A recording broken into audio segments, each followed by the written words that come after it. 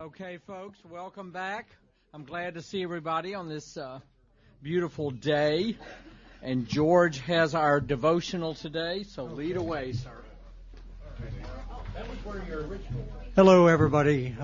My devotional today consists of two parts. First, an event that occurred to me early in my life, and then how that event has popped back up from time to time to shape some of my thinking about faith and the practice of faith, and perhaps it'll stimulate a similar chord in your memory, but at least hopefully it'll be interesting.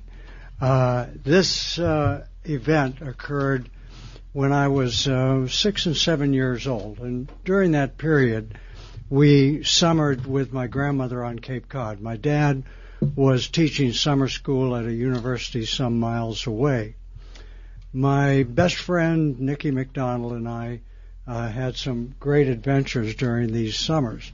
One day when our mothers were too busy to take us to the beach, we were sitting around wondering what we might do, and Nicky came up with a great idea. It involved his church. His church was Catholic. It was just across the field from where we lived.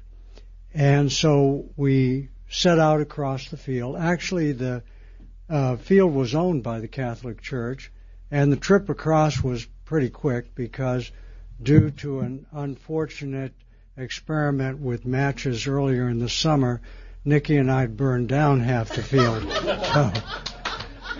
We made it into the church and sat down in one of the pews. And after a bit, one of the priests came out. He saw us, seemed to recognize us, and looked a little concerned. He came up and said, "Well, what are you all doing here?" And we said, "Well, we understood that God lived in a room behind the altar, and we were waiting for him to come out so we could talk to him." Well, I don't remember what the priest said, but he obviously looked a little relieved when he noted we didn't have matches or anything else. So we sat there for a while, and God didn't come out. So we assumed that he might have left for the day before we arrived at the church, or he had something else to do, and so we moved on to our next adventure. Now, I've thought back about this event in my life periodically. Most recently in the study of the New Testament, when we've been, I think, all impressed by, as we always have through our lives, by how simple, direct the words of Jesus are, and how in most cases his stories are easily understood by a young boy or an old man. And also, the readings of the past couple of months have reminded me about the constancy of faith. Not only was faith so unbelievably easy for two young boys, but when God didn't come out of the room, we didn't decide there was no God. We just made a logical assumption and moved on with our lives.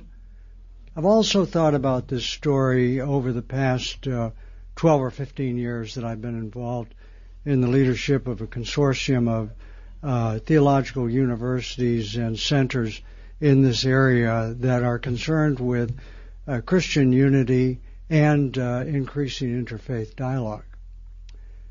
And it occurred to me that if God had walked out of the room, Nicky and I would have only expected one God, not a Catholic God and a Protestant God. Additionally, if our playmate Stanley Isaacson had been with us, we still would have expected to see only one God. Lastly, I was thinking about this story this past Christmas when I was reading an article by Father Richard Rohr, great Franciscan theologian. And Father Rohr was commenting on the excitement of the Christmas period when the Christ child comes with this great promise to all of us and really asking nothing. And Father Rohr reminded reminded me of, and the other readers, of the fact that the reality is that faith is just simply not enough. There has to be the practice of that faith. And as we've been reading in the various letters from Paul, that involves work and expectations that God has for each of us as in how we practice our faith as well as in our faith itself.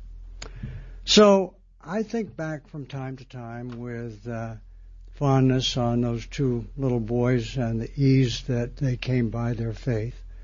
But I'm also excited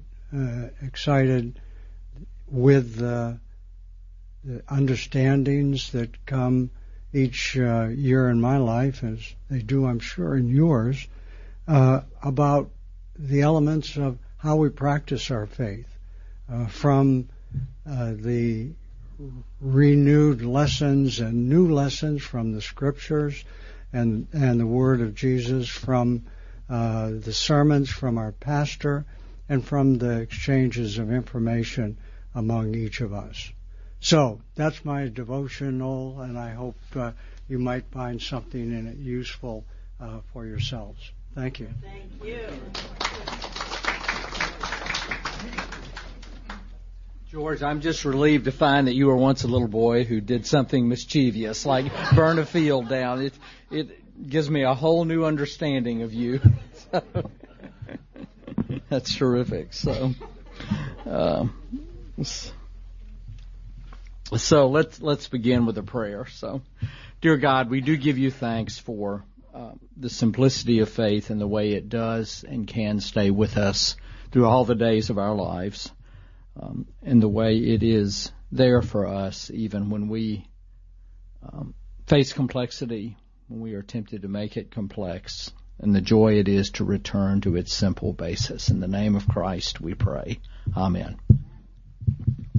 So we're going to do Philippians and Philemon today. Very short books, but it could be a really long lesson, but I want to try to focus some essence on it.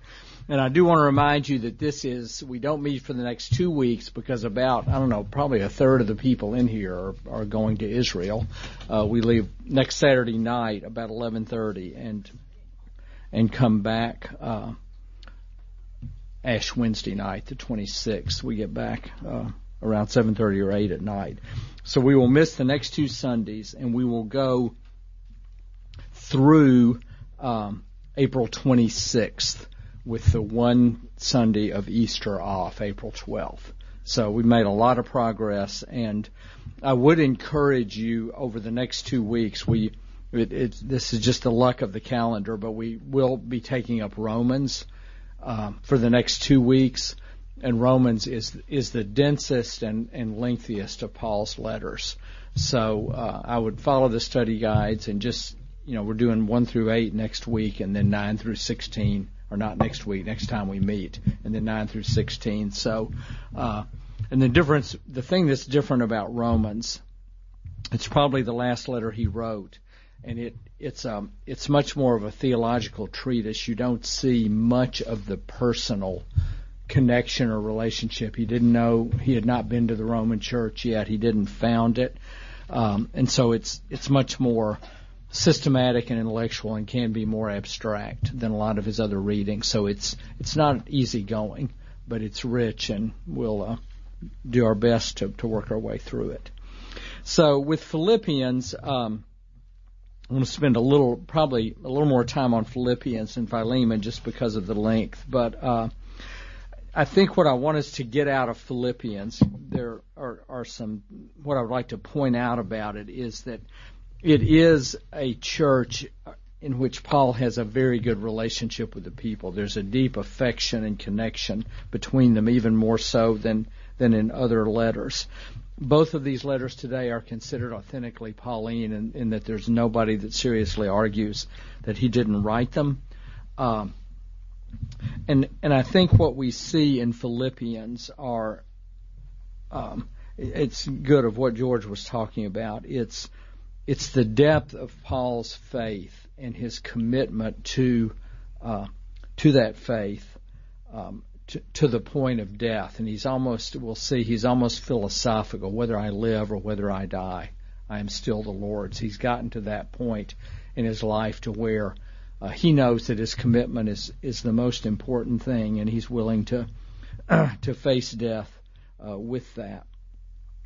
That also leads to another famous phrase from Philippians, at least famous in my circles, and that is the saying, "Work out your own faith in fear and trembling."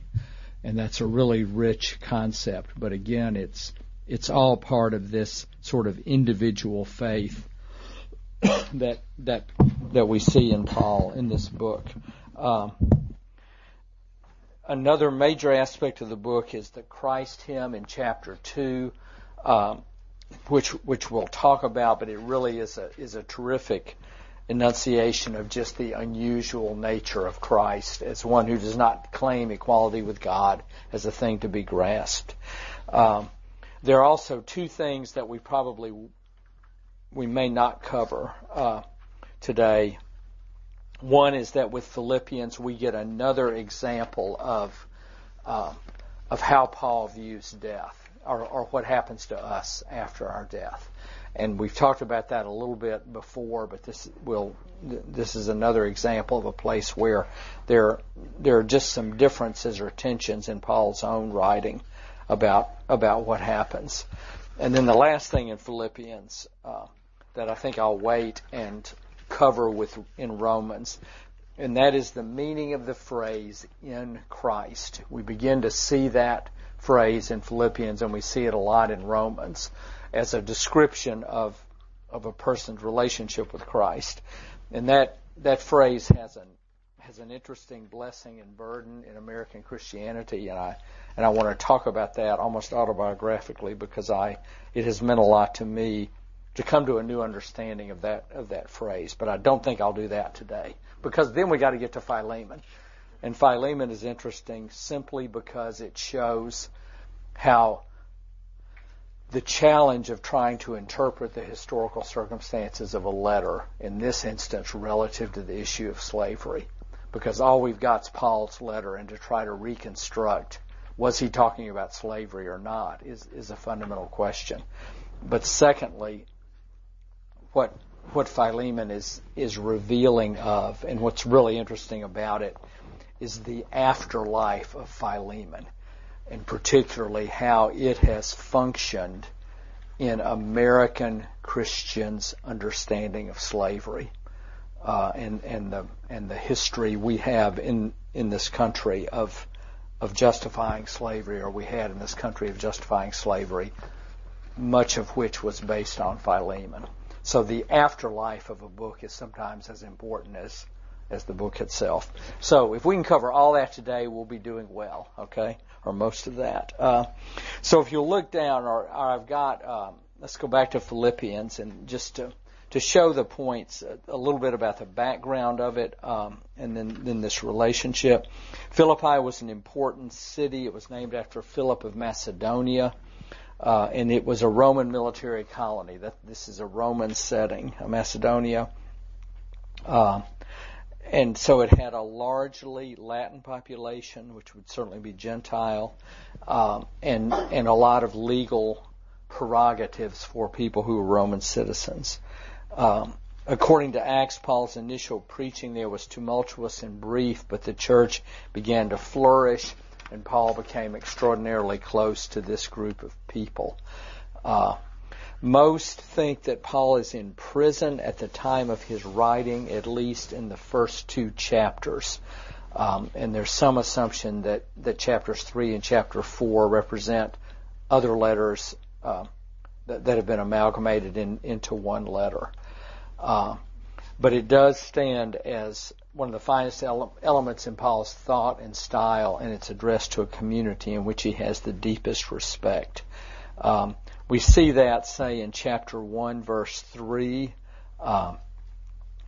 where he writes, "I thank my God every time I remember you, constantly praying with joy in every one of my prayers for all of you, because of your sharing in the gospel from the first day until now. I am confident that the one who began a good work among you will bring it to completion by the day of Jesus Christ. It's right for me to think this way about all of you because you hold me in your heart. And down in verse 12, we begin to see these references, a likely reference to him being in prison. I want you to know, beloved, that what has happened to me has actually helped to spread the gospel, so that it has become known throughout the whole imperial guard and to everyone else that my imprisonment is for Christ. And most of the brothers and sisters, having been made confident in the Lord by my imprisonment, dare to speak the word with greater boldness and without fear. He has this faith that the fact that he's been in prison and that's known by others is something that's actually advancing the cause of the gospel. And at this point in his life and ministry, he really does have a lot of confidence in a more humble way, but in a healthy way, that he's doing the right thing. And then if you'll look at 15, starting at verse 15, the next paragraph, some people proclaim Christ from envy and rivalry, but others from goodwill. These proclaim Christ out of love, knowing that I have been put here for the defense of the gospel. The others proclaim Christ out of selfish ambition, not sincerely, but intending to increase my suffering and my imprisonment. And of these enemies, what he's really saying is all these people that are going around competing with him for the gospel and for who will have the followers. He has ultimately come to the point of saying, what does it matter? In verse 18, just this, that Christ is proclaimed in every way, whether out of false motives or true. And in that I rejoice. I know that you all don't think ministers are all competitive. You don't, do you? Not at all. Not at all. You don't think there's any differences among the way Christianity is presented in American culture? It's all the same, right? So, I really have trouble with that. right. Okay. I read that over and over and kind of like, in that I rejoice. Yeah. I'm not sure I could say that, right? Okay, there's lots of different sort of perspectives these days. Right. I I don't rejoice in all of them myself. It may be that Paul is. It may be that he's talking about people that are closer at hand than radically different interpretations of Christianity. People that have tried to harm him or that have been former colleagues, and or just how I do think sometimes when you're older and more mature, you don't let things get to you. That's what George said last week. Was it? Okay. I mean, so I think there's some sense here in which it's, even if their motives aren't good, if they're coming out with the same result, I'm not going to worry about it. That's the only way I can take that, because certainly at other points in his life, he's been very critical of those who've criticized him. Then he goes on to talk about be of the same mind. Right. And that's back to 1 Corinthians. You all may have been snowbirding it even further south when we were on 1 Corinthians, but yeah, it is. And this is almost a restatement of 1 Corinthians, where he's got this very diverse church, as we saw, and these very different perspectives. And what he is trying to do is get people united around what he considers to be the essentials. And they are certainly the resurrection there. And this whole concept of putting somebody else's interests first and not your own. In fact, was it last week we did that?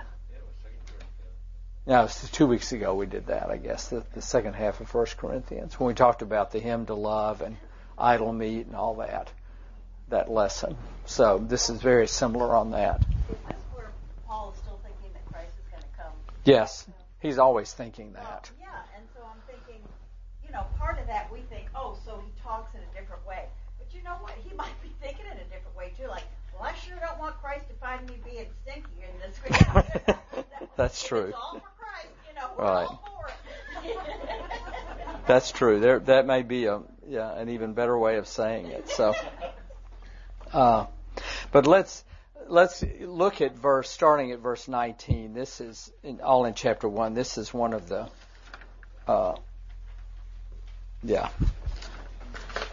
Yes, I will continue to rejoice is verse 18. So starting in verse 19. For I know that through your prayers and the help of the Spirit of Jesus Christ, this will result in my deliverance. I'm not sure what this is. It is my eager expectation and hope that I will not be put to shame in any way. I mean, this is essentially a person who sees himself as being on death row. I mean, there's an element of shame that would be in the culture about that. But that by my speaking with all boldness, Christ will be exalted now as always in my body. And this is the key phrase, whether by life or by death. For to me, living is Christ and dying is gain. If I am to live in the flesh, that means fruitful labor for me. And I do not know which I prefer. I am hard pressed between the two. My desire is to part and to be with Christ, for that is far better. But to remain in the flesh is more necessary for you who are my work. Since I am convinced of this, I know that I will remain and continue with all of you for your progress and joy in the faith, so that I may share abundantly in your boasting in Christ Jesus when I come to you again. It is it's a beautiful and mature and strong statement of somebody who has been, at this for many years and has sort of gradually risen above some of the controversies and is at the point, he's imprisoned and he may not survive prison, as we'll see later in some of the pastoral letters, but is able to honestly say, if I live, I get to continue my relationship with you and the joy of watching you grow in the faith and continue my work, and yet if I die, I get to go and be with the Lord, and that's better. I can't choose between the two. It's a beautiful phrase, and I might,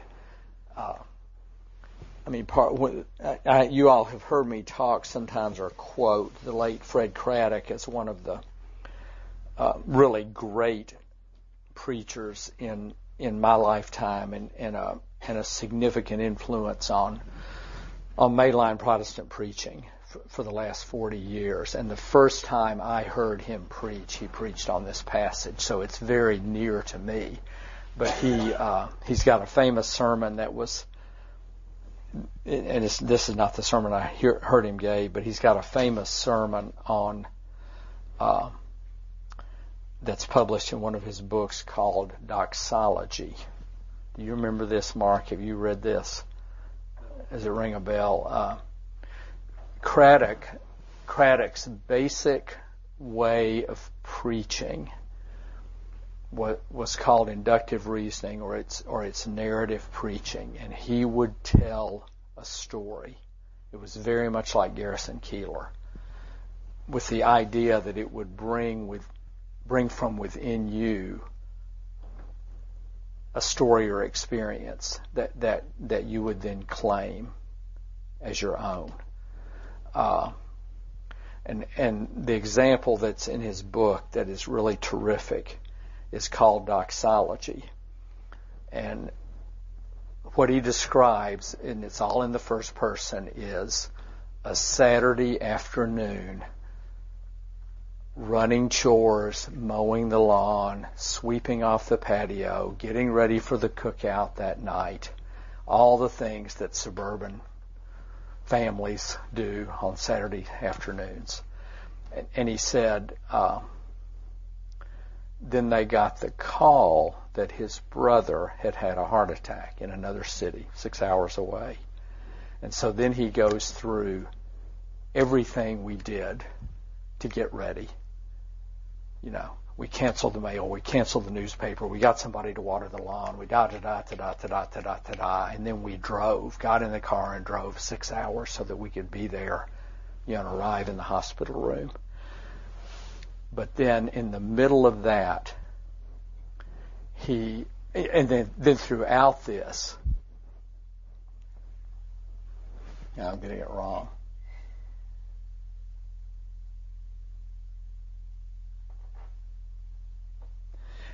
While he's doing this, all the way along, he describes a pet being with him. You know, the little dog. The little dog followed us here, followed us there. And I'm really messing this up, but driving behind the windshield, you know, all these hours. He said, then we realized the one thing we forgot to do in all this preparation was to bring doxology, bring the pet, bring the focus on God. And that was the sermon. It was on this passage. And it just is it's a model of how, you are grabbed by this, by following the story. And I'll never face another death without asking, have I brought doxology along?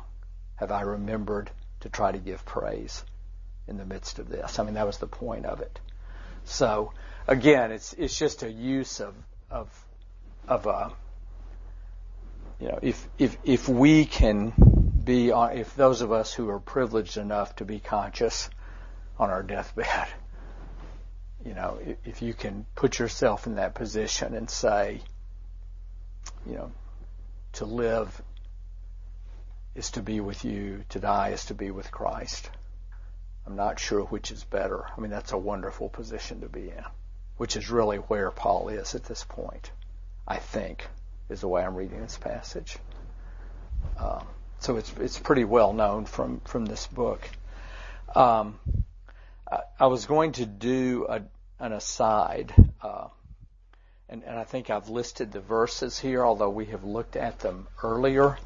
I think I can do it. I'll do it briefly, but you're going to have to get out your Bibles and follow along, okay?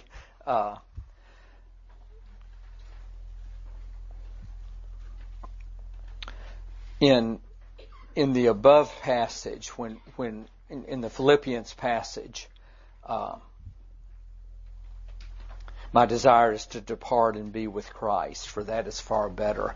This is a place where Paul appears to believe that as soon as he dies, he will go to heaven. He will see Christ. That's an immediate thing. If you'll look back at 1 Thessalonians 4, really verse 16 and 17. 1 Thessalonians was the first book we read. I don't have page numbers, but what is it? 21:15.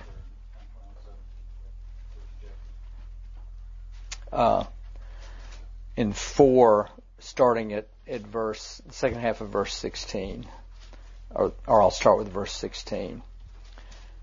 This is a place where the point at which we're reunited with Christ seems to be at the second coming.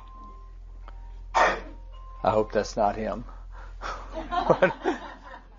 Then we're going to talk about trumpets blowing. That wasn't exactly a trumpet, but it's close. So 1 Thessalonians 4:16.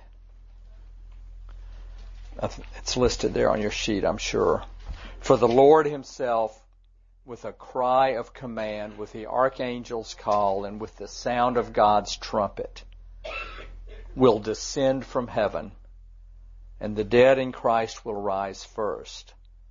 Then we who are alive, who are left, will be caught up in the clouds together with them to meet the Lord in the air, so that we will be with the Lord forever. What that is depicting is that those who've died before the second comings are in a holding pattern, and that when Christ comes, then they go first, and then we immediately follow. You know, that's different than what he said in Philippians. Is asleep, yeah, but that's a. And then Stephen, when he died, it says, and so he fell asleep. Yeah. It's like death is compared to sleep. Sleep there in this view, yes. Gail? Is that what the Catholics call purgatory? I'm sure that is, I would assume, I'm not sure, I would assume that this is some basis for that. But I never was Catholic. Some of you were. Was it? The way it was taught to me was purgatory is kind of like the time-out chair. You know, you're not really good enough to go to heaven. You're not really bad enough to go to hell. So you're kind of in there. So we used to pray for the souls in purgatory Right. to be released one way or the other. Yeah. That's what I was taught.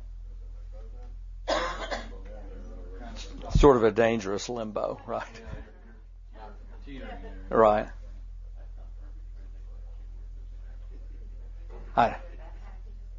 I don't know the answer to that. So, but there's definitely a time difference here. So, then if you'll look at 1 Corinthians 15, which we looked at earlier, which is the chapter on the resurrection, at the very end of that chapter in verse 51, 1 Corinthians 15:51. Page 2058, 1 Corinthians 15:21. In this crescendo about the resurrection, Paul says, "Listen, I tell you a mystery. We will not all die, but we will all be changed in a moment, in the twinkling of an eye, at the last trumpet. For the trumpet will sound, and the dead will be raised imperishable, and we will be changed." This sounds more like, again, a second coming than it does an individual's death. But it's certainly a glorious transformation that seems to happen to everybody at the same time. And then another reference is go to Romans 8.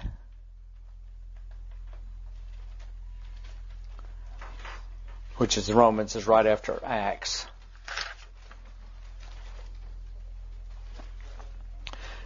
And this we'll look at next week. It's a little bit different than just death, but in Romans, Paul has this beautiful concept that God is remaking all of creation.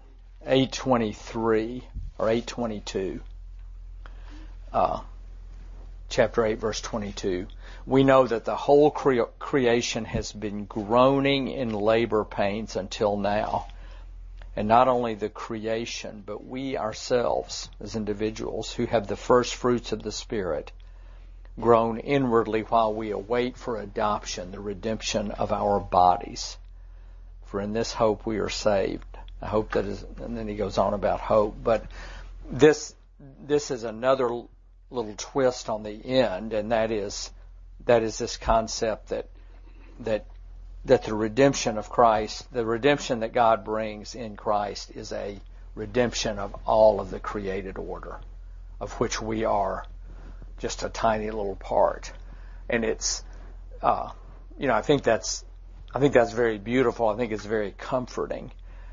It's one of the reasons why I tell any parent that asks, or any adult that asks, yes, your pet is going to be with you in heaven, because it is the remaking of all of nature, and that's a theologically sound thing coming from Paul here. That's not just trying to make a child feel better.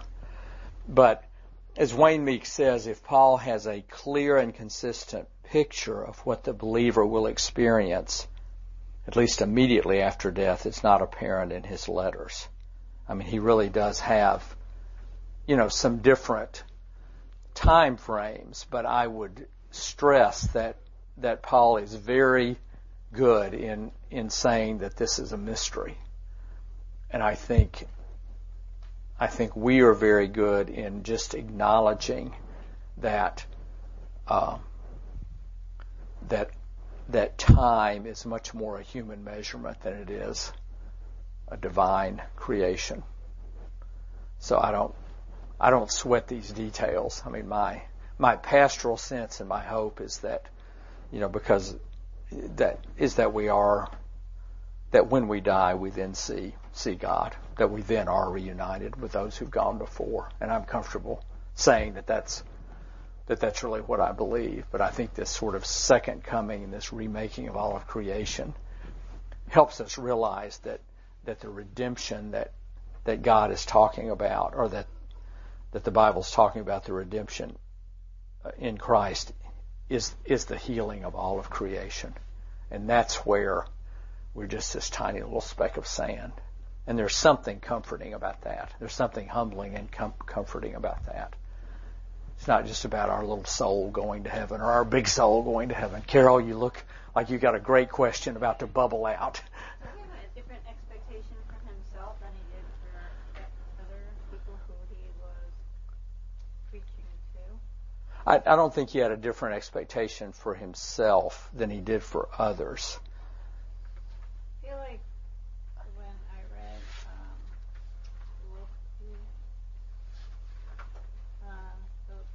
Philippians, yeah. That he was sort of liking himself a little bit. He may have been liking himself a little bit. He was defending it, yeah. Now he was making himself like this Christ figure, more than a disciple. Making himself a Christ figure more than a disciple.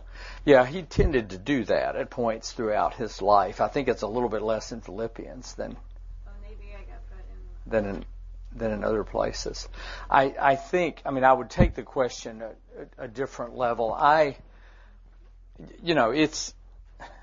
is a battle. It's a question, I think, I know it's a question for me, and I think it's a question for a lot of ministers in terms of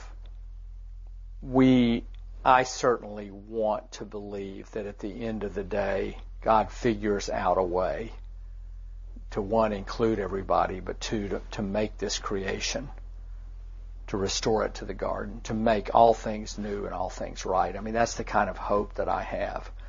So I describe myself as a hopeful or wannabe or aspiring universalist.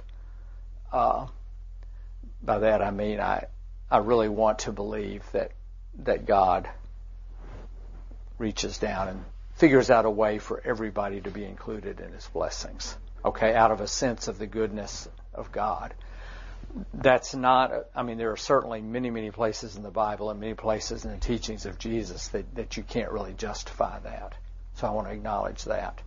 Having said that, I think Paul moves more in that direction than some of the other biblical writers, just because of this emphasis on the restoration of creation.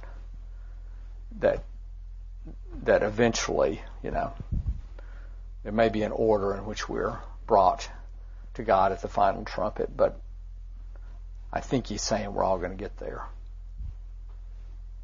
That doesn't stop him from being critical of other people along the way. I don't know if that at all answers your question, but so anyway, questions, reaction, comment? What? Well, I guess my response to that is then why bother? Well, I hope you're not going through all this to try to earn salvation. Because if you are, you might as well give up. Well, and that's that's a question that Paul faces. He's accused of being a libertine, So But my response to that again is my response to that is that that the purpose of living our lives is in grateful response to God, not in an attempt to earn God's grace or salvation. I'm not getting monopoly points. Yeah, you're not getting monopoly points, Kira. So I don't think we've talked about this before, but maybe we haven't. Okay. But I need to go over it again. All right, that's fine. But why did Paul think Christ was coming again in his lifetime? Well, I think Christ led a lot of.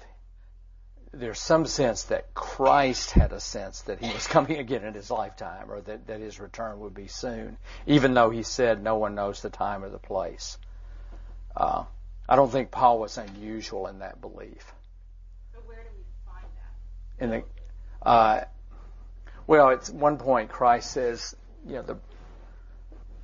to his disciples, the present generation will not pass away before this happens. I think it's maybe Mark 13. It's in some of the apocalyptic passages. There were plenty of times that Christ gave indication that he thought his return would be pretty imminent. So Paul's not making that up.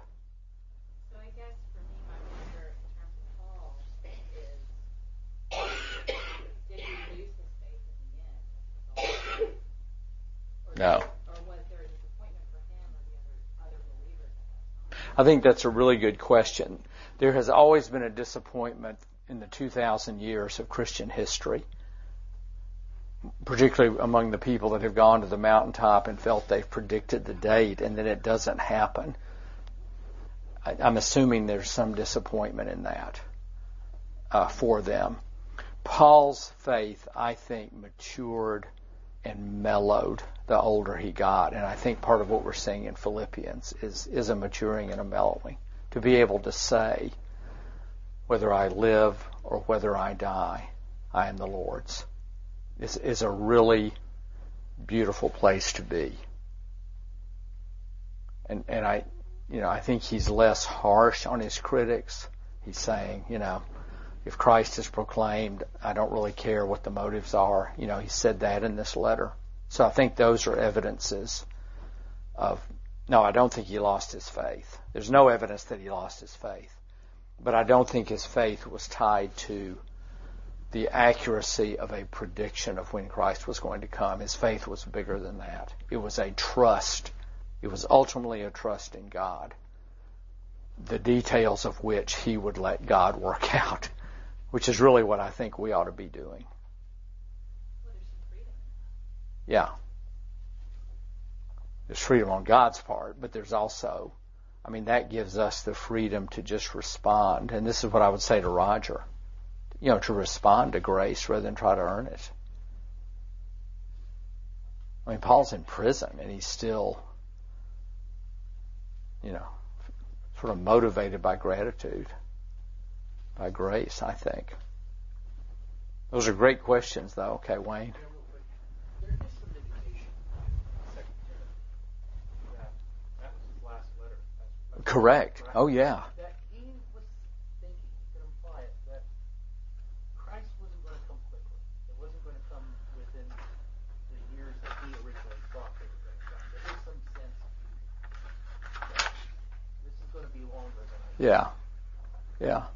And I think the key thing is to be able to say that's okay. Because that's, it has obviously not happened unless we are all under an illusion. Okay? We are sort of living proof that it hasn't happened yet, as much as proof exists. And so Christianity has had to redefine itself on the fact that Christ didn't return. Well, I think that we have our own idea of time, and God, his time is, not like our human beings. So, because isn't he kind of like throughout all out time at the same backward, he's forward, he's the future. It's hard for us to understand. I believe that. It says, that he was with us in the beginning. And Right. I have another sense of what it is to be with Christ. I mean, I feel the grace that I'm with Christ, whether Christ is, who's to say Christ isn't here? Yeah. That's good.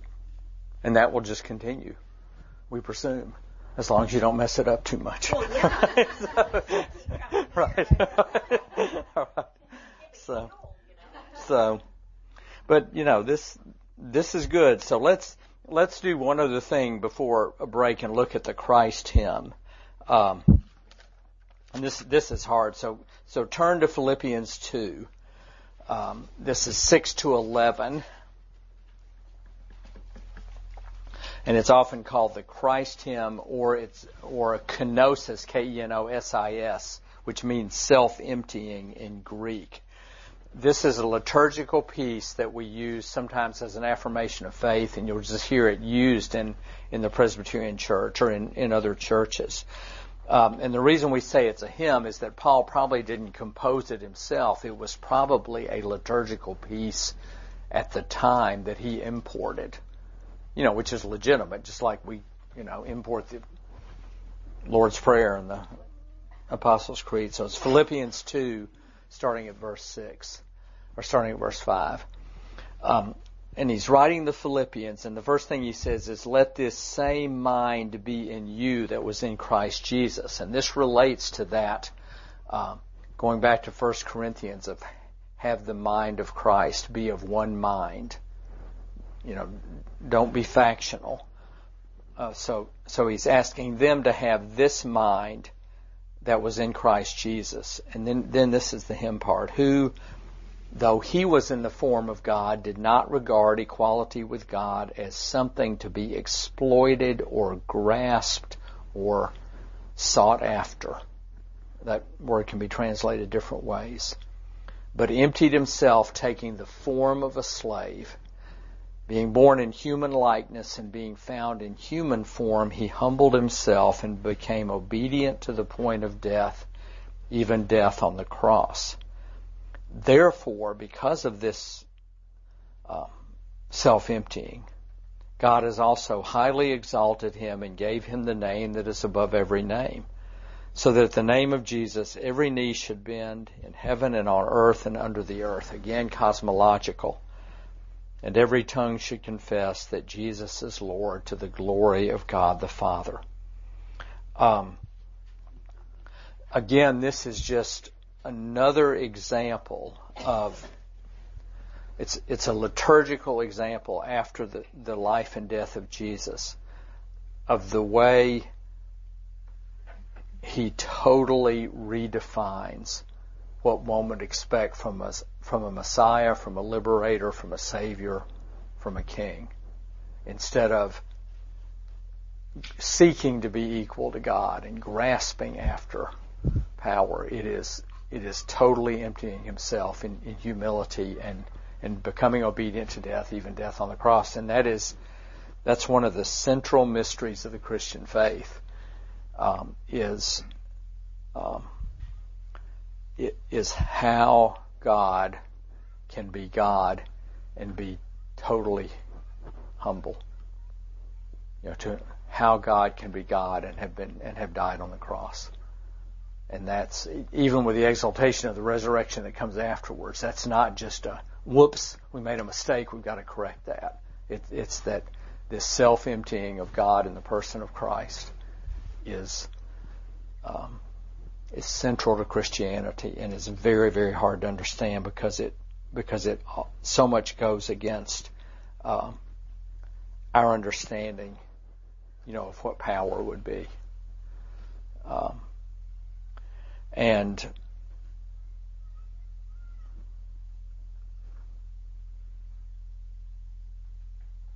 I think it's not unusual that at the end of his life, this is something that Paul is really coming even deeper in touch with, and why it's such a good hymn. So we tend to use this as an affirmation of faith on Sundays where the theme has been more of self-giving, or more of the sacrifice of Christ, or more of the cross, because it's or more of humility, because that's really what this is. And as I say in the note, sort of the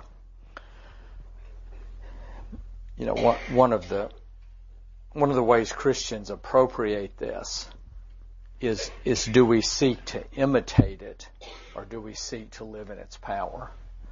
And what I would say living in its power is like is as as we've all seen the stories of, I think, Ancestry.com, and this concern with genealogy and rediscovering the past of our families has been helpful in this regard, is that it seems that so many people look at their family history and will find somebody in there who sacrificed and from whom we benefit. And our response to that tends to be a marvel, a gratitude at how what they did has given us life.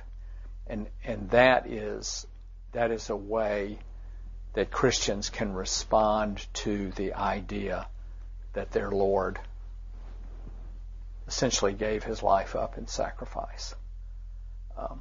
And that's different than imitating it. It's living in its power rather than saying, oh, this is the model I have to follow. But there are many Christians who say this is the model I have to follow. And I don't want to denigrate that either. But the model would be, Dietrich Bonhoeffer's beginning of the cost of discipleship. When Christ calls a man in those days, he bids him come and die. That's the imitation model. That you're not really being a Christian unless you are, or that the model of being a Christian is a willingness to die, becoming a missionary, going to a place where your own life is endangered. And that's a powerful image. The other model is living in the wake of, in the power of people that have gone before us and sacrificed, and therefore being grateful and responsive to what they have done, being influenced by it. So, reaction, comment. Larry? Yes, yes. Bonhoeffer, is he saying? Say that again. Well, Bonhoeffer's has been very influential in American Christianity, and Say the part that you... his early book, The Cost of Discipleship, begins with the words, when Christ calls a person, he bids that person come and die. He bids that person to be willing to give his life up. So then what he's really saying is what you said earlier in the beginning about Paul saying, we are in Christ. That's what Bonhoeffer is saying. I think Bonhoeffer is saying, or the way that statement is used, is that the truest way to be a Christian is to be willing to be martyred. But he was. And he was, yes. And he was. By the Nazis. Yes. So that his personal... Right. His biography makes that very clear. Right. But he wrote this before he was martyred, to be clear, too. Yeah. But he knew. Yeah. But he knew it. He's saying that he was willing to be. Correct. Yeah. He was saying he was willing to be. Yeah. And that was the concept here. Yeah. But I think what I'm trying to say is that statement of his holds up as a model, that the definition of being a Christian is imitating Christ and to the point of becoming a martyr. And that's a little bit different than living in the power of those who have become martyrs. Wasn't he executed, Larry? Just Yeah. a few Oh, days yeah. Before Hitler. Before Hitler's just suicide. Like 1945. Right. He was in jail. What he endured. I mean, he lived that. just reprehensible, just appalling. Right. In prison. Right. As a martyr to faith. Right. And I think that's I thought that's what you were saying, Paul was saying, and then later again now in this part. It's really, we give up ourselves to Christ. Yes. Really, I mean, yes. I'm not saying yes. I'm very or even have a glimmer, but I do believe that is what these truly believing Christians do. I think that's yes. what they're telling us. Yes. Yeah, I agree with that. That's what they're telling us, and that Paul did that. It's not about us. We're correct. Just a vessel, correct. if we believe. Correct. Yeah, I don't think we're saying that a different thing. I'm just trying to. This is getting a little wacky now, but.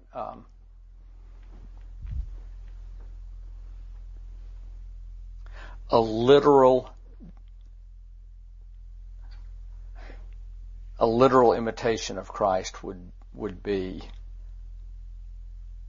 I have to go to the cross like he did. If I'm going to be a Christian, I have to go to the cross.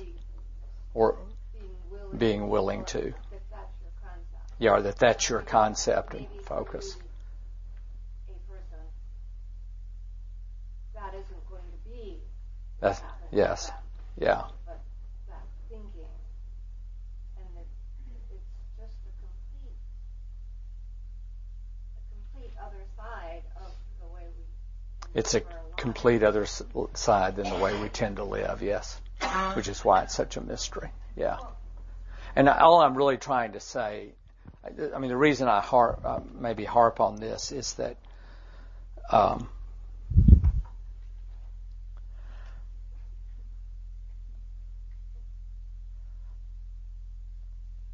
I have serious doubts that I would be willing to do that myself, for whatever reason.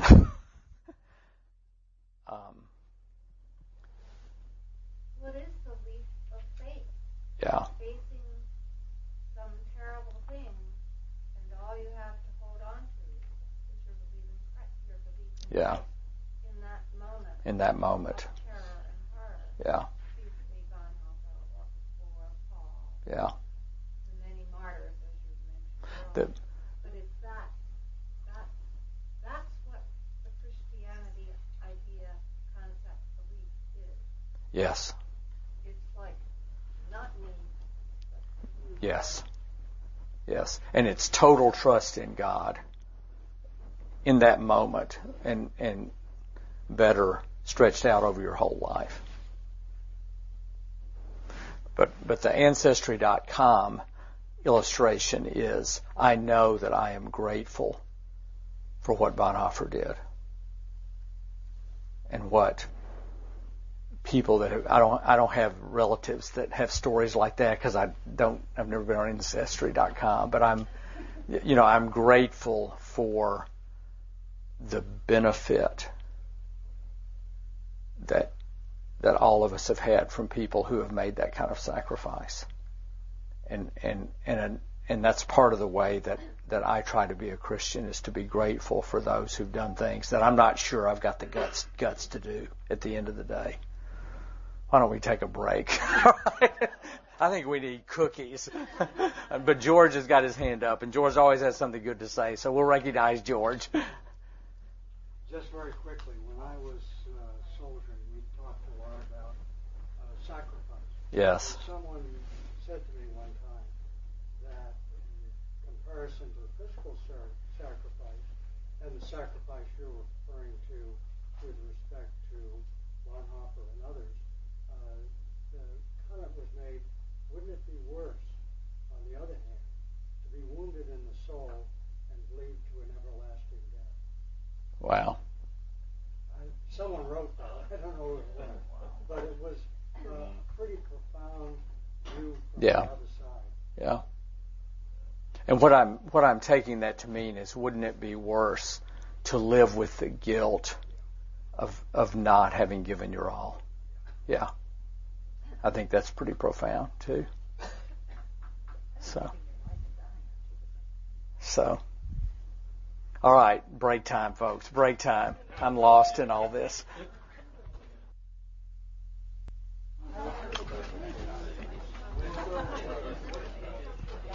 Okay, let's come back and pick back up. Yeah, see, yeah, right. All right. So, I feel mired down in the abstraction that we've just been talking about, so let's go directly to Philemon, because that's very concrete. I need to be a concrete thinker for the rest of the class today. And I'm really going to be following the handout, but we'll read the entire letter, so you're going to have the experience of having an entire book of the Bible read to you. All right. So the background, this is the only it's the only authentic Pauline letter to an individual. Nobody doubts that Paul wrote this. The letters to Timothy are the same way, but people do have doubts whether he wrote them, and that doesn't matter to me a whole lot. But this is clearly a letter to an individual versus a church. The I and you in Greek are both singular. He's not saying you plural in this. He's not saying y'all. He's saying you, Philemon. But yet it's still intended to be read to the house church. So let's listen to it, and then we're going to talk about reconstructing what he's talking about and just how it's been used. And I also want you to listen to it through the ears of how is Paul as a communicator? What is he trying to get Philemon to do? So Paul, a prisoner of Jesus Christ, and Timothy, our brother, to Philemon, our dear friend and co-worker, to Apphia, our sister, to Archippus, our fellow soldier, and to the church in your house. Grace to you and peace from God our Father and the Lord Jesus Christ. When I remember you in my prayers, I always thank my God, because I hear of your love for all the saints and your faith towards the Lord Jesus. I pray that the sharing of your faith may become effective when you receive all the good that we may do for Christ. I have indeed received much joy and encouragement from your love, because the hearts of the saints have been refreshed through you, my brother. For this reason, I am bold enough in Christ to command you to do your duty. Yet I would rather appeal to you on the basis of love. And I, Paul, do this as an old man, and now also as a prisoner of Christ Jesus. I am appealing to you for my child Onesimus, whose father I have become during my imprisonment. Formerly, he was useless to you. There's a word play here because Onesimus means useful. It's in the Greek. Formerly he was useless to you, but now he is indeed useful both to you and to me. I am sending him, that is, my own heart, back to you.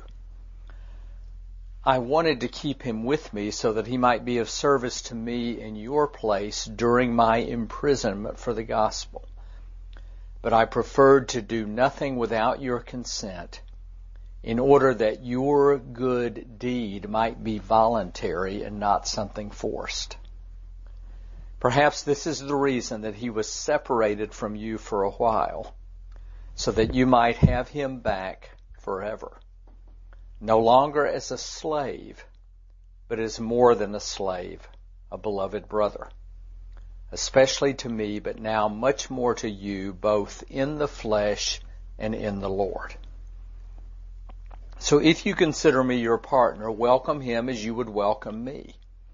If he's wronged you in any way or owes you anything, charge that to my account. I, Paul, am writing this with my own hand. I will repay it. I say nothing about your owing me even your own self. Yes, brother, let me have this benefit from you and the Lord. Refresh my heart in Christ. Confident of your obedience, I am writing to you, knowing that you will do even more than I say. One thing more, prepare a guest room for me, for I am hoping through your prayers to be restored to you. Epaphras, my fellow prisoner in Christ Jesus, sends greetings to you, as do Mark, Aristarchus, Demas, and Luke, my fellow workers. The grace of the Lord Jesus Christ be with your spirit. So, you've just heard a whole book of the Bible. Congratulations, you've read a whole book of the Bible here in the last 5 minutes. It's not as intimidating as you think. So most commentators assume that Paul simply wants Philemon to receive Onesimus without a severe penalty. And some believe that Paul wanted Onesimus to be set free. A few believe that Paul wanted Onesimus to serve as a co-evangelist with him. There was a Bishop Onesimus of Ephesus to whom Ignatius wrote 40 to 50 years later, but there's no real evidence that this is the same Onesimus in this letter. But there is this sort of legend or strand in early church history that Onesimus was set free and he actually became a bishop, after all this. Krista, you've been abandoned, haven't you? Just temporarily. Okay. All right. I know the handies had to go home. And most of this is from Wayne Meeks, who's a good historian, or was a really good historian. In this context, we do know that the Roman laws governing fugitive slaves were strict, and Paul observes in this letter all of the legal necessities. Anyone assisting a fugitive slave was liable for damage, and Paul offers to pay the damages. Paul gives Philemon his personal note for these damages. Paul must have had a trust fund, because he just says, charge it to my account. And most prisoners don't have trust funds, I don't think, but according to the law, fugitives had to be returned to their owners, and Paul is sending Onesimus back. And that is a sort of standard interpretation that this is a book, that Onesimus is in fact a slave and Philemon is an owner. There has been in recent years a contesting of that assumption. And actually the New Interpreter Study Bible, which is something that is often, it's the latest incantation of a series of commentaries that is in our library and people in mainline churches often use. But I realized that, the study Bible that you have, reflects this. I'm sorry. The introduction to the study Bible gives the other viewpoint. And the other viewpoint is that this isn't about slavery at all. Arguments against viewing Onesimus as Philemon's runaway slave, which are outlined in the introduction there, are these. Nowhere does the letter suggest that Onesimus belongs to Philemon. That language is not used. Nowhere does Paul refer to Philemon as a lord or master. In 16a, I'm not sure what this comment means, but in verse 16a Paul says, receive him no more as a slave, but more than a slave. The key word is as, not slave. And I'm not really sure what that means, what that's saying here. But it's this author of the introduction is using that as an example of why it's not necessarily about slavery. There's no indication of flight in this letter, and there's no reason given for Onesimus' departure. I think maybe one of the more interesting points of this article is that in all of the history of Christian interpretation that exists or that has been found to exist, the first interpreters to suggest that this is a fugitive slave situation was John Chrysostom in the 4th century, which would have been, 300 years after this. But he presented this interpretation because he was a great admirer of Paul, and he wanted to defend Christianity and Paul from the charge that they were helping slaves escape from their masters, and that in the process the reputation of Christianity within the Roman Empire was being damaged. So Chrysostom is saying this is an example of Paul. Yes, he sent a fugitive slave back, and yes, he was asking Philemon to accept the fugitive slave back. Because Paul, as we've seen in other letters, always wanted to keep the peace with the Roman authorities. Because essentially, and we'll really see it a lot in the pastoral level letters, they were a besieged minority, and he did not want them disturbing the Romans, because if they could live peacefully under Roman rule, they would at least have sort of the freedom to exercise their faith. And there's a fair amount of that going on in Paul. So, and part of it is to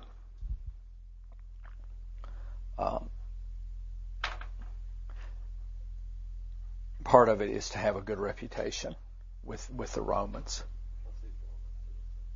Yeah, plus Paul is also a Roman. Paul's also a Roman citizen. Yeah. So that's where that interpretation would come from. Now, I'll have to say to you that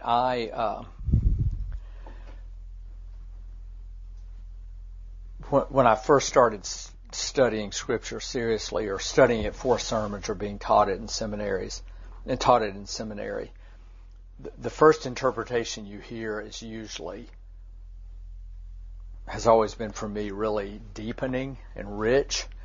And even as I've then maybe 20 years later heard something different, I think, oh, well, that's really interesting and that's really good, but I sort of default back to my original interpretation. So I find this book to be a lot more interesting, if it is a slave situation. And from what I see in it, and it's not necessarily all that complimentary of Paul, I see him as either being a diplomat and genuinely trying to get Philemon to do the right thing of his own accord, or I see Paul using a lot of passive-aggressive language and trying to shame Philemon into doing this. And you can almost read it to show how crazy some of us who read the Bible a lot get. I mean, you can almost read it as not being sarcastic, but being passive-aggressive. I, Paul, a prisoner for Jesus Christ, to Philemon, our dear friend and co-worker. I always thank God because I hear of your love for all the saints. You see what I'm saying? It's more laying it on thick, and then to the church in your house. So if yeah, you're really addressing Philemon, he knows it's going to be read in public. He knows that everybody else is going to know what's going on. Yeah. So if I come to Roger and I say, Roger, I am bold enough in Christ to command you to do your duty. I better do it. But I hope you'll do it of your own accord. I mean, come on. You see that? I mean, you can read them as kind of funny. I'm appealing to you for my child Onesimus, whose father I have become in my imprisonment. I mean, it's just, he's constantly saying, I am a prisoner like he is. So, are Philemon and Onesimus actual brothers? Well, that's an argument, is that they are. Or that they're brothers in the faith. So yeah. how does So the introduction to that book says this is a family estrangement, and Paul's just trying to get them to reconcile. That it doesn't have anything to do with slaves.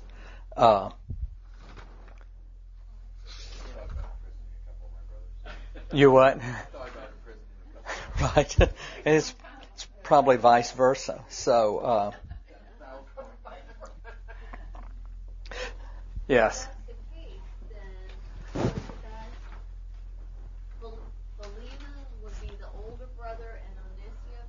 I guess the younger brother, yeah.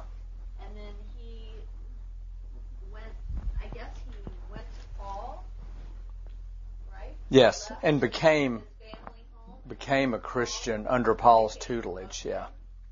And so, this. Philemon was already a Christian? Yes, likely. Yeah, it sounds like it. So if you'll look at the very last few sentences under, I've got history of interpretation of the letter. I think that's on your sheet. Skip the part about slavery. We'll come back to that. But it says some Christian leaders insisted on an alternative interpretation. This is in the 19th century, but it still holds. They say the letter does not take a position on slavery, that the writer, Paul, uses a vocabulary of love and family to describe the relationship between Onesimus and Philemon, that this brother love is a familial language, if not an actual blood relationship. That Paul takes a diplomatic approach to Philemon with concern for reconciliation of relationships for the sake of the ministry in which they are engaged together. And that Paul is not urging forgiveness necessarily if there's been some breach, but is offering to pay himself for the financial damage done to Philemon so that justice can be served and reconciliation can occur so that the ministry can go forward. I mean, that in this interpretation, Paul is trying to get these two to settle a difference. And he's willing to pay whatever damage Onesimus has done to Philemon, just so the relationships can be healed enough for the ministry of the church to keep going forward, and that it doesn't have anything to do with slavery. In a way, I'm not arguing for that. I'm just trying to say that's the way some people read it. makes sense because he's doing for Onesimus what Christ did for us in God. Yes, yeah. Yeah. And it would fit Paul's constant concern for people in the church to be united. I want to say, not just get along, but to be united for the sake of the ministry and the gospel going forward. I mean, that would fit very much.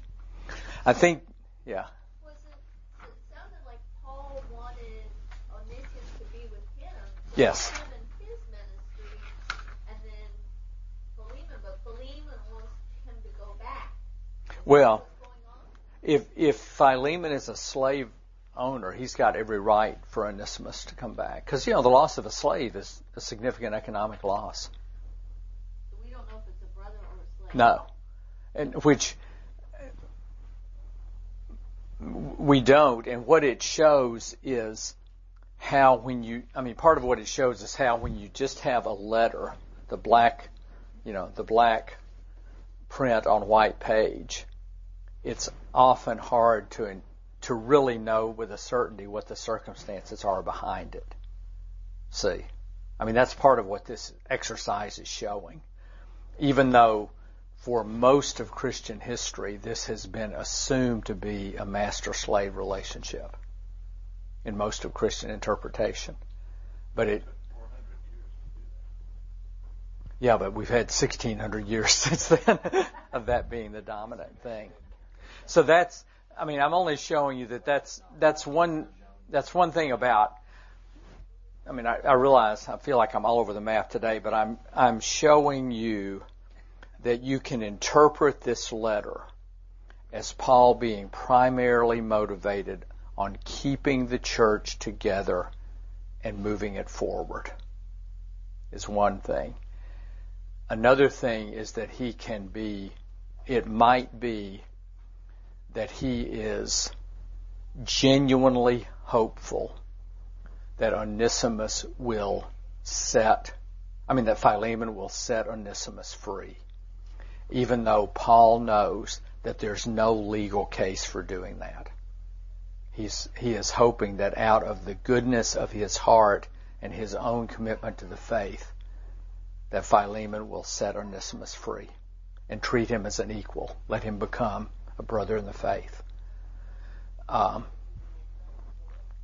Those are probably the two major interpretations, or two major possibilities within this. And a third strand that we've talked about here is just how Paul as a leader is communicating to Onesimus, to Philemon. I always get the names mixed up. But how Paul as a sort of senior, seasoned Christian religious leader is trying to communicate to Philemon Paul's sense that the right thing for Philemon to do is to set Philemon free, or to receive him back without punishment. And, is that a funny passive-aggressive approach? Is it a diplomatic approach? It's certainly not an authoritarian approach. He certainly doesn't come and say, I'm ordering you to do this. And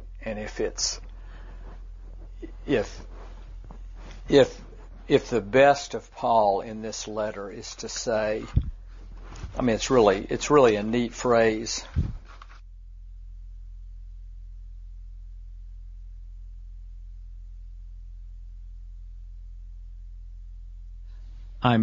This is verse 8. I'm bold enough in Christ to command you to do your duty, yet I would rather appeal to you on the basis of love.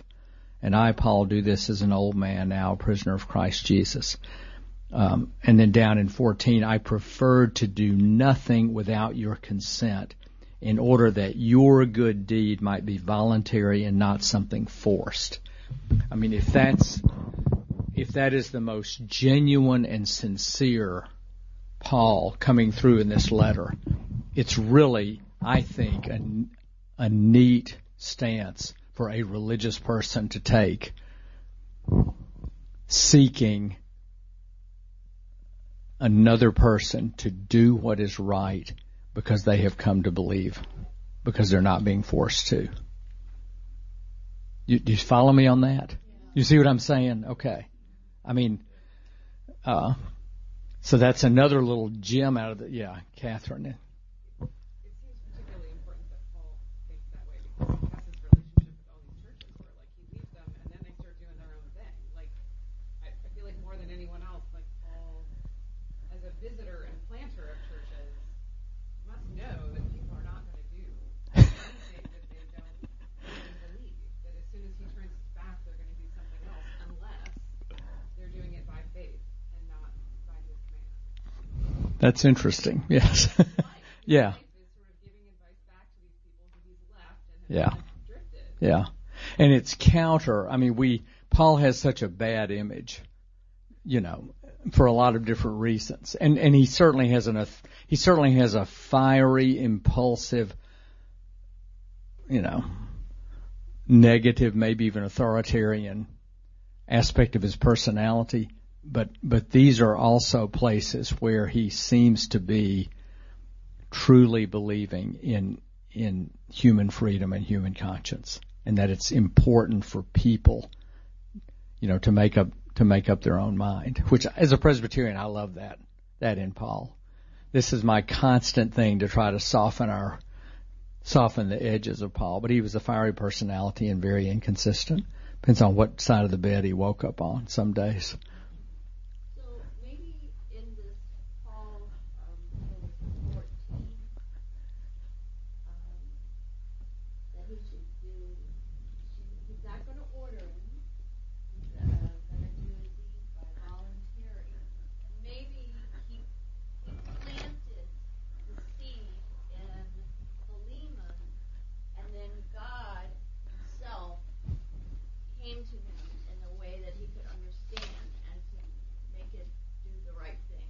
Sure.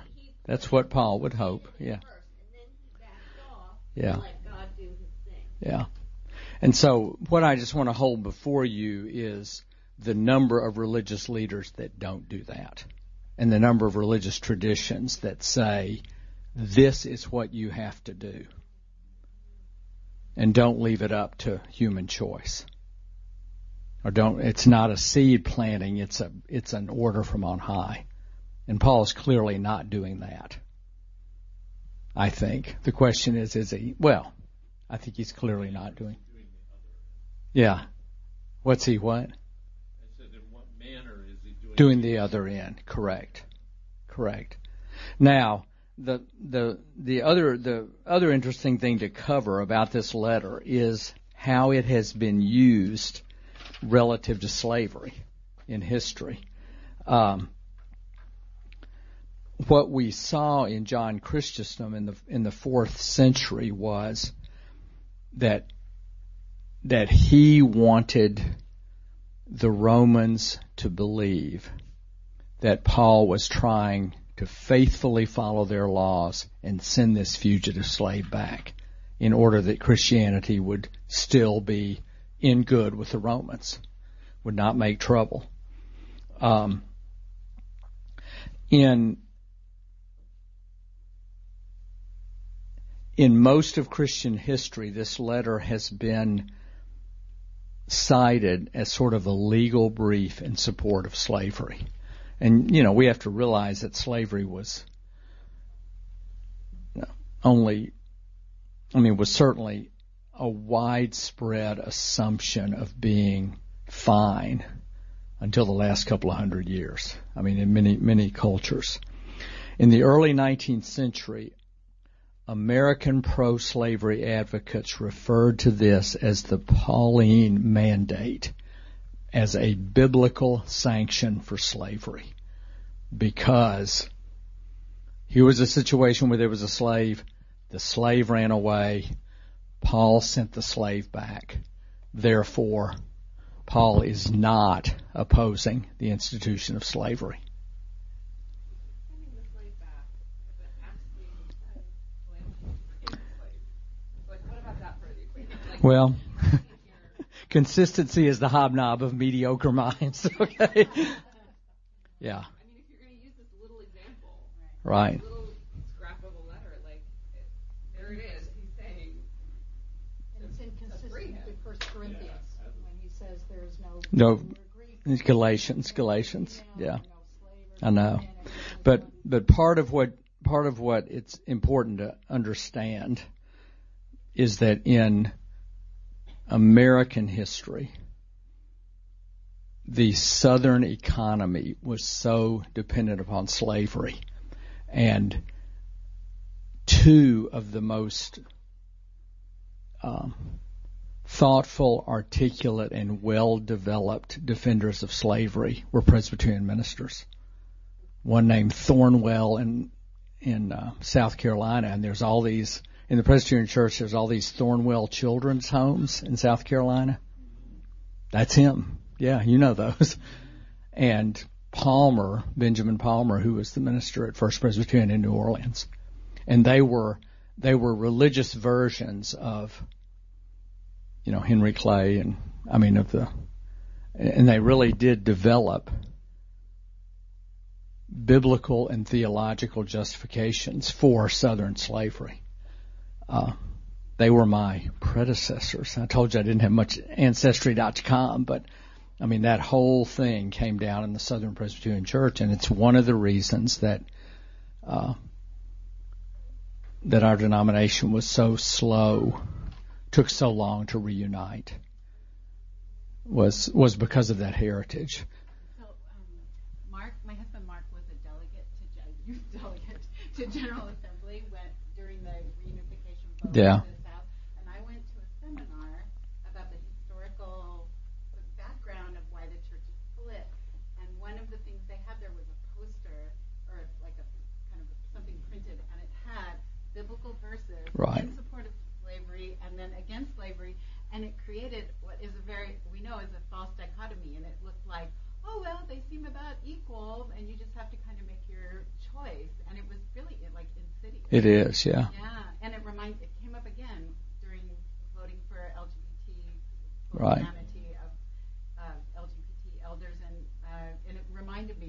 Yeah. much. Like, you just line up the scriptures and then you kind of have to pick.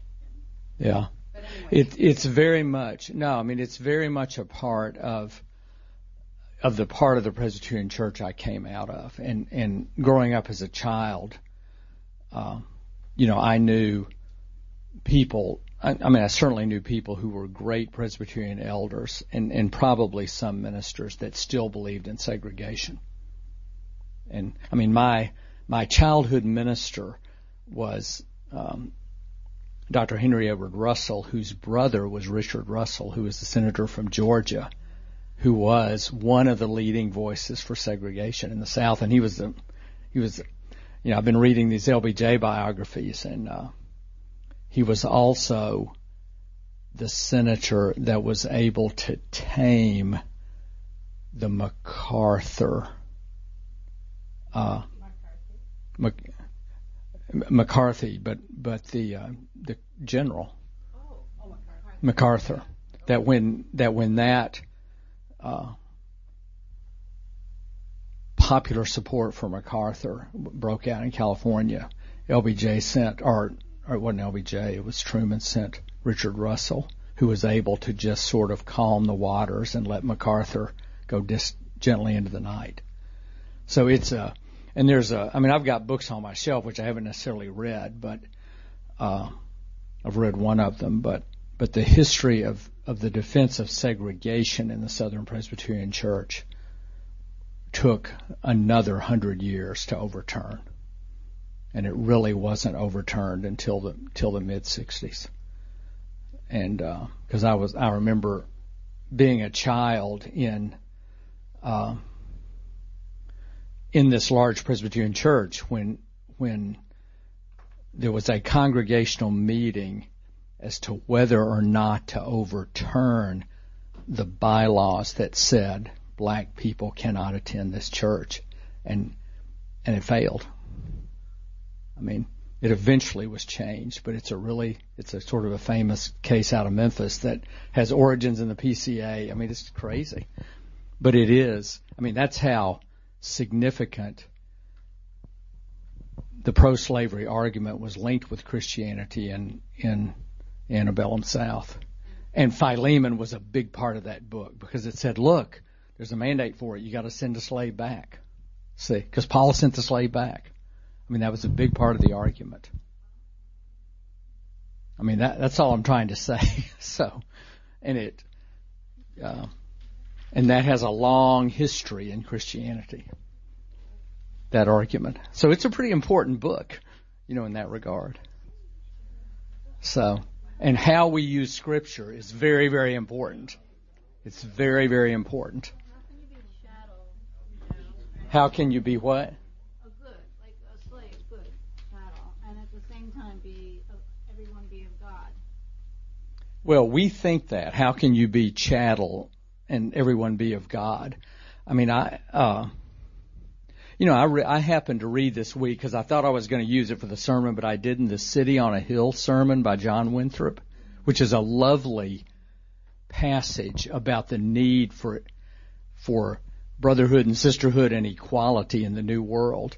But the whole first part of it is God has made people of different classes, the rich to be rich and the poor to be poor, to show the diversity of the human creature and make us dependent upon each other. That's the first few paragraphs, and then you get into City on a Hill, The Shining, the beautiful part of it. It's just, it's deeply embedded in human belief that people aren't equal. You had whole medieval Catholicism built up on peasants and serfs, and, you didn't get out of your lane, and your lane was horizontal, it wasn't vertical. I watched this documentary last night called One Child Nation about the policy that communist China had.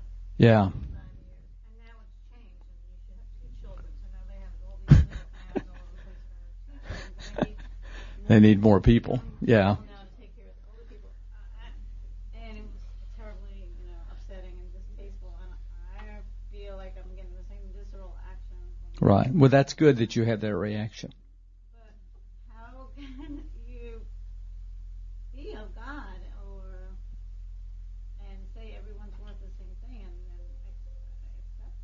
Well, I think her question is, how can you be of God and say everyone is worth the same thing and accept this? You're not saying that everyone is worth the same thing if you accept this. So, and the idea of equality took a long time for human history to develop. I think it's fair to say. And often what you see in the Bible is seeds of that. I mean, in Christ there's neither male nor female, Greek nor Jew, slave nor free. Paul said that too, see, or, the whole creation story of, it's just in many ways, male and female, he made them in the image of God, he made them. I mean, those are great texts, but the human ability to imbibe those texts and believe them and structure society on them has been limited. And, there's a lot to celebrate in our growth, but we have blinders too. Believe me.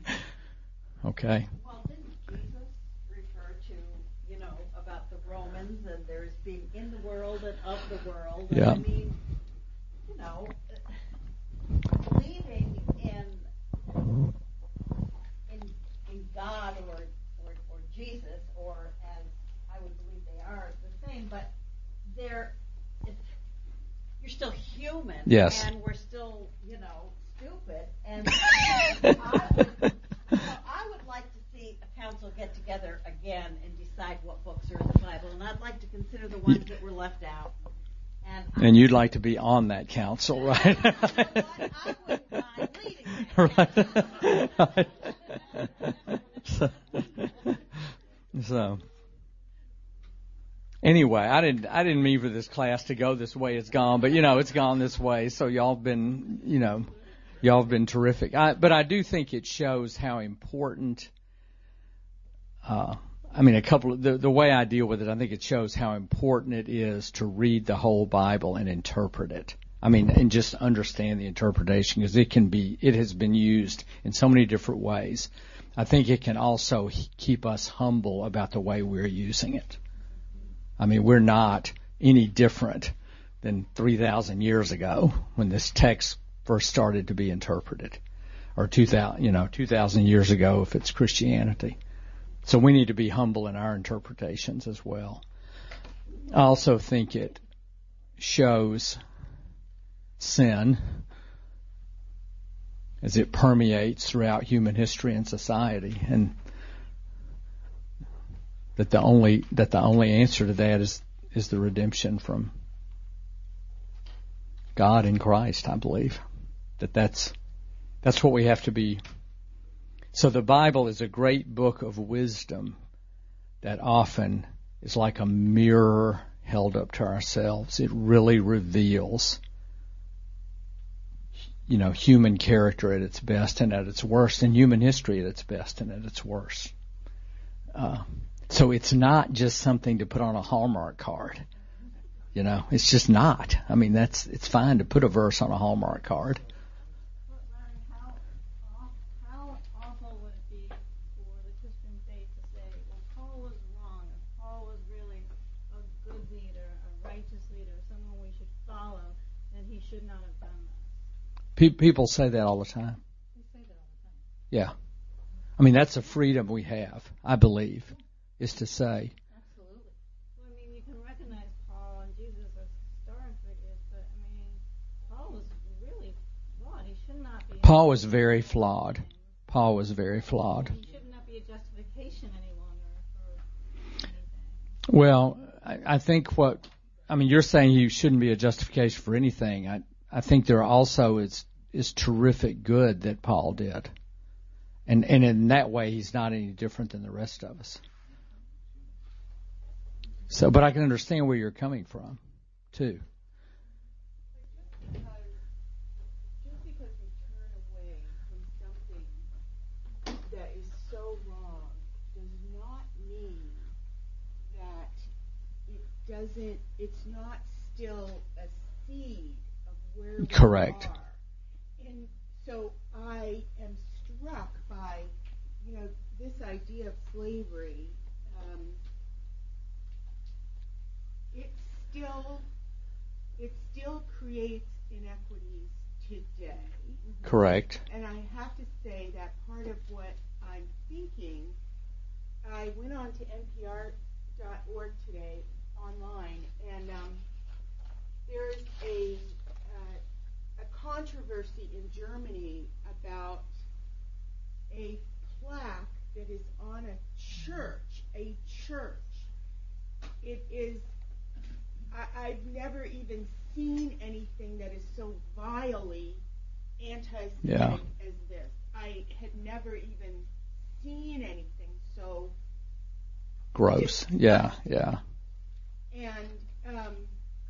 And I have this like visceral reaction that some judge said, "Oh no, it has to stay there. It has to stay there.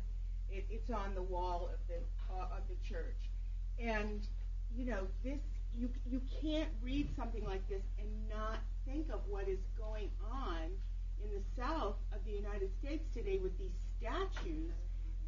Yes, and and I just think, I'm not saying that we shouldn't grapple with it. I do think we should grapple with it, but I think we also have to recognize that for those people who are most directly impacted, the effect of slavery still creates inequities for some people today, and it's good to turn away from it, but it's also important to recognize that in one aspect it is alive and well. Okay. Sorry, I got some. No, that's okay. That's all right. Yes, Kurt. I see your point. I think one of the things that's dangerous is if we sanitize all these things, that'll be forgotten. You forget history, you will repeat it. I really believe that. Well, I agree like Auschwitz. with you. Auschwitz is a holy ground, in my opinion. I've been there, and I think everybody needs to see it. They need to understand how badly humans can treat each other. So I'm afraid that if we go too far, I know it hurt. I know what you saw. There's lots of things I see too that I feel the same way. But I look at it as I want to feel that discomfort, and I want others to feel that discomfort. But I think that there's a difference between venerating. Yeah, venerating this. Yeah. I mean, I would venerate. So move them all into a museum, and let's not forget. But I just think we have to be clear that we no longer want to dedicate roads honor and statues and buildings to these people. We want them to have their place in our history. That's all. But I agree with you. You all will have. It'll be great when you go to Israel. When you go to the Holocaust Museum there. Because it was eye-opening to me to see. I think I know the picture you're talking about, because it's just to see something anti-Semitic. Yeah. So I'll, I would say to Carol, these are great discussions. I appreciate them. I apologize a little bit for this one being so all over the map, but sometimes that just happens, and that's okay. But I just want to continue to say that, and I go back to Phyllis Tribble's phrase, that the Bible is very important as a mirror of human history and human life. And what's even more important is the moral decision we make of, is this saying I am to do what I'm reading about, or is this saying, in the name of God, in the name of Christ, I am to oppose it or to change it? And that's why, almost every story, almost every incident, almost every text needs to be read partially through those lenses. And that's why it never ends. That's why you take this class over and over and over and over and over. Okay? That's why it never ends. And that's also why it's communal. Because we learn from listening to each other. Okay? So I'm going to close with a prayer and send everybody, and my prayer is going to be, God help us. But it is. it is always asking for God's presence and help as we wrestle with these very, very important things that appear in this book, which is really a library. Amen. See you in 2 weeks, 3 weeks, something like that. We will. Yeah, you've been there. So.